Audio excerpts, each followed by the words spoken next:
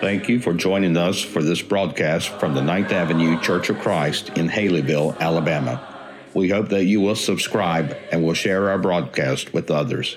Now, we take you to the pulpit of the Ninth Avenue Church of Christ. All right. Well, we're going to open up our Bibles tonight to Joshua chapter 14. Joshua chapter 14. As tonight and next Sunday night, we bring our study of the book of Joshua in this series of Be Bold to a close. And we look at, in the closure of these the last two lessons, we're going to look at really two of the most important figures, I think, in the history of Israel during this particular moment and this particular part of their history. We'll look tonight at kind of the last thing that we read about from Caleb. And then next week, we'll look at Joshua as he says his farewells and goodbyes. But as you look at the first part of the book of Joshua, we spent a lot of time there. You see a lot of stories, a lot of moments about God leading his people and God helping his people overcome different challenges, and you see wars and battles as they come into the promised land. And then in chapters 10 and 11, it kind of starts summarizing campaigns. By the time you get to chapter 12, there's a list of kings that Israel had defeated. And then the second half of the book focuses on Joshua's division of the land. And we're not going to spend any time with those particular passages, except the passage that kind of deals with some of that tonight in the life of Caleb. So let's go and pick up in chapter 14, starting in verse 6 of the book of Joshua. It says, "Now the people of Judah approached Joshua at Gilgal, and Caleb said to him, 'You know what the Lord said to Moses, the man of God at Kadesh Barnea, about you and me. I was 40 years old when Moses, the servant of the Lord, sent me from Kadesh Barnea to explore the land, and I brought him back a report according to my convictions. But my fellow Israelites who went up with me made the hearts of the people melt in fear. I, however, followed the Lord my God wholeheartedly. So on that day, Moses swore to me, the land on which your feet have walked will be your inheritance and that of your children forever, because you have followed the Lord, my God, wholeheartedly. Now then, just as the Lord promised, he has kept me alive 45 years since the time he said this to Moses, while Israel moved about in the wilderness. So here I am today, 85 years old. I am still as strong today as the day Moses sent me out. I am just as vigorous to go out to battle now as I was then. Now give me this hill country that the Lord promised me that day.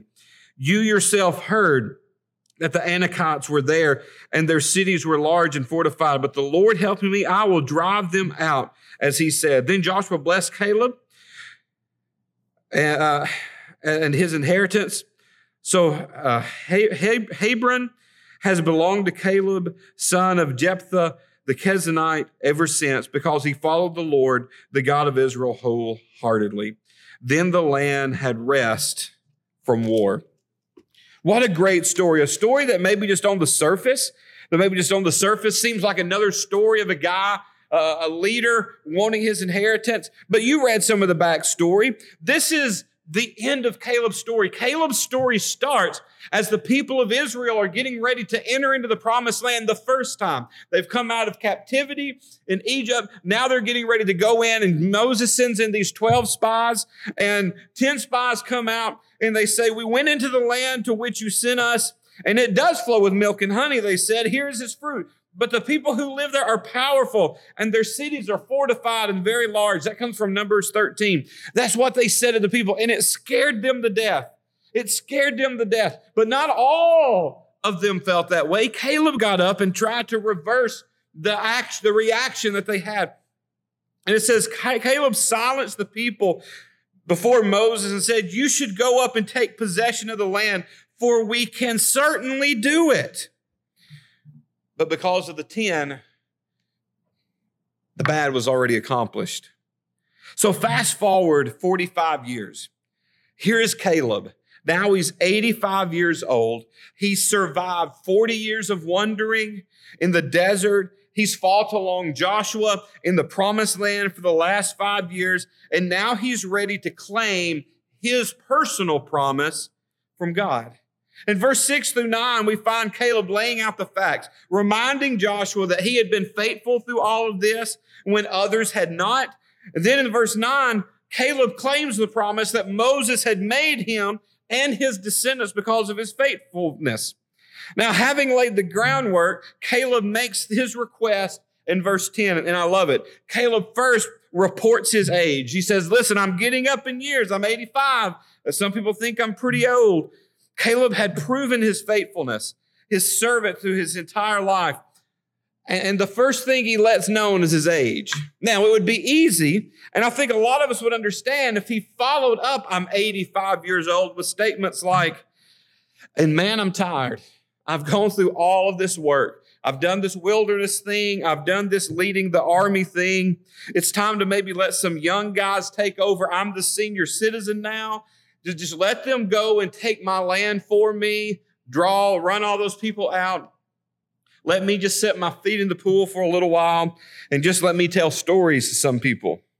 And you kind of expect that from someone of Caleb's age and after he's gone through. But no, Caleb says, look, my life's not over. I'm not finished yet. He says, give me this hill country. Let me take my men. I've done all this for everybody else. Let me take my men, even at my age, he says, because I am just as strong as I've ever been. And I know that these places are fortified. I know that there's people here. They're the largest people, the biggest, the giants of the area. He says, but I will drive them out. Why? Because the Lord is helping me. I love this story. I love this story. The reason I love this story is because there are times in our life where, man, it's easy to check out, especially in church work. Maybe it's because you've been teaching the same class for 20 years and you've never had a break. Maybe it's because you feel like you're too old to really be effective anymore. Maybe it's a lot of different reasons. We come up with reasons for Christian retirement all the time.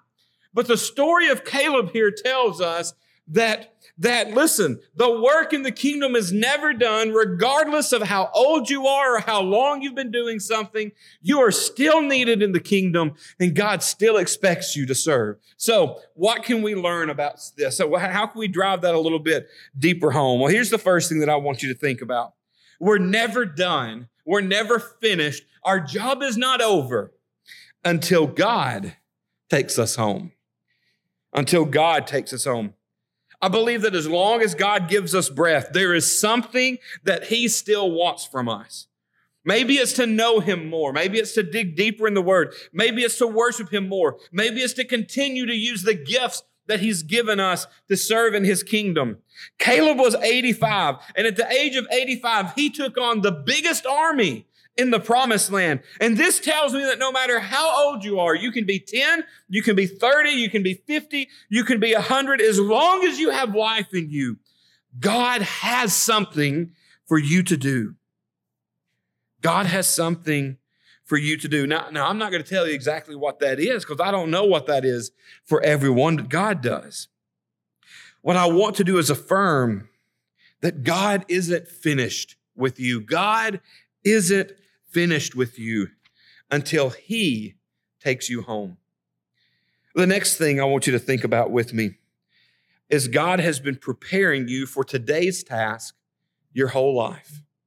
God has been preparing you for today's task your whole life. In many ways, Caleb was the perfect person to lead the fight against the giants. He had the most experience. He had seen the most battles. He had spent 45 years waiting for this opportunity. And this reminds me that whatever we face today, God has been preparing us for this moment. And I take comfort in this.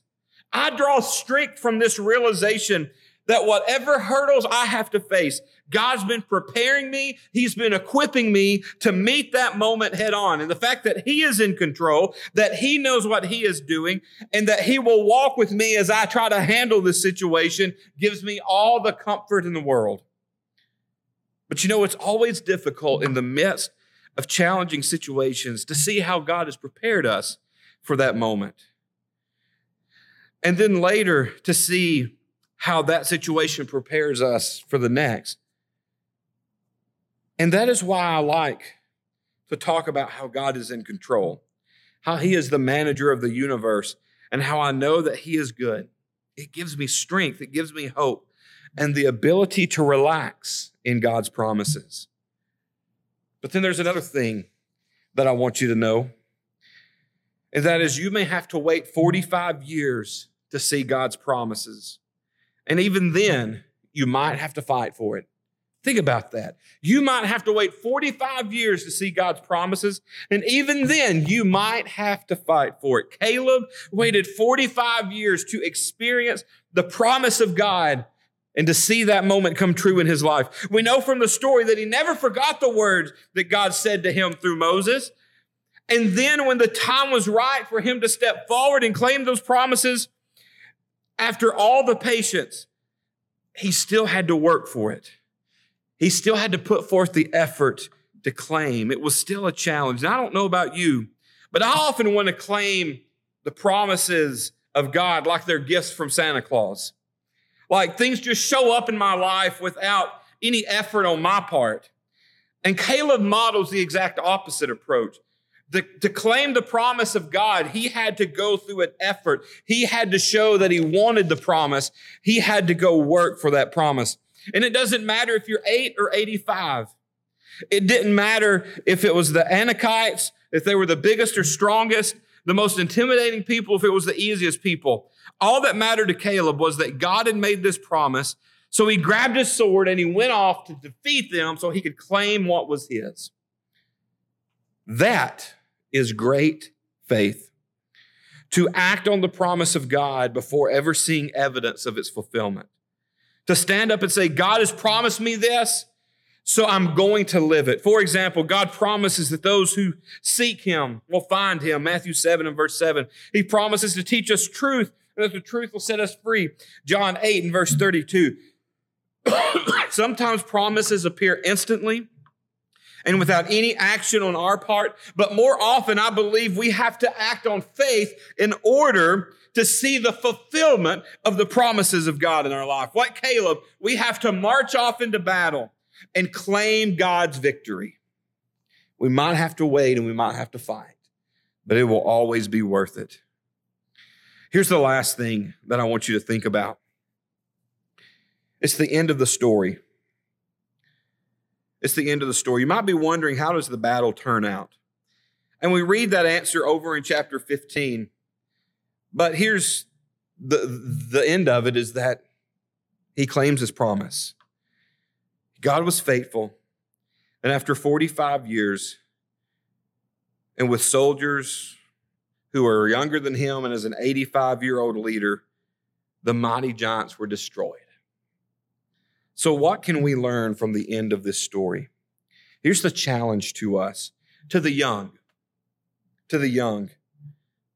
Be patient. Be patient. There will come a time that you are called upon to lead. It may not be right now, but be patient. God may be working on you to prepare you to lead in great and important times. Be patient on God's promises. The second is never underestimate what God can do through someone older than you. And I think we miss some of that in the church. I think that it's easy to get all excited about new fads and new ideas and new ways of doing things, new approaches. And we forget that there are those among us that have been through things that we're fighting already. They've been through the struggles. They've seen things and they've overcome things. And maybe the answer is not to look to something new, but look to someone old and gain wisdom from them and insight from their experience. And right along with that, we must respect those who are older, lean on their experience. They have fought a lot of battles and can save us from a lot of injuries and mistakes if only we aren't too proud to seek their input. But then to the older generation of our family, I want you to know this, that God is not finished with you until he calls you home. There is still lots of work to do here within our 9th Avenue family for anybody and everybody, despite your age. Actively claim the promises of God.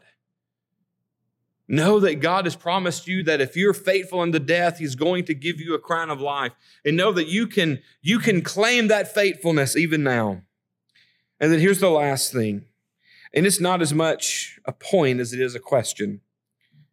Will you fight the toughest battles now? Will you fight the toughest battles now? And what are those, you may wonder? Well, they are battles that I believe are fought in prayer.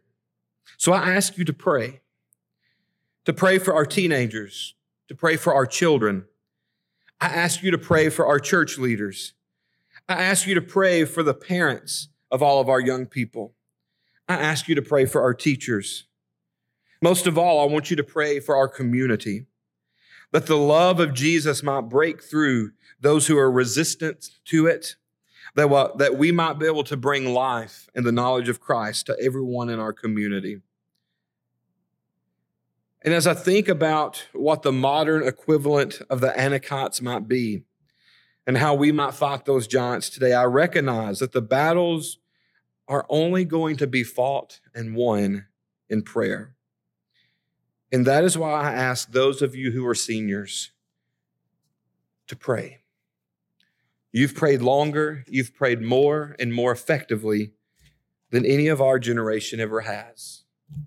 So I just ask that you pray for us and with us as righteous men and women whose prayers are powerful and effective. Let's close with a word of prayer.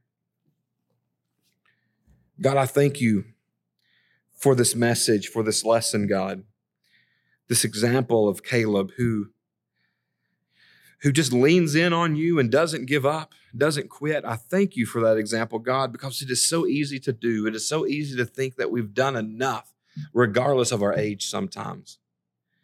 And I hope that we always have an attitude that Caleb had, that we can give more, that no matter where we are, there's something left for us to accomplish and for us to have a desire, a spirit to accomplish those things. God, I thank you for our church family. I pray that you bless us. Help us to grow. Help us to get up and be a church on the move. It's in your Son's name we pray. Amen. I thank you for being with us tonight. Thank you for just the way that you engage with us on a weekly basis. If you need anything this week, please feel free to call. Let us know. Reach out. We'll be here for you. And if nothing else, we'll be here with you Wednesday night for another time of study from the book of 1 John. Thank you. Have a great rest of the week. May God bless you.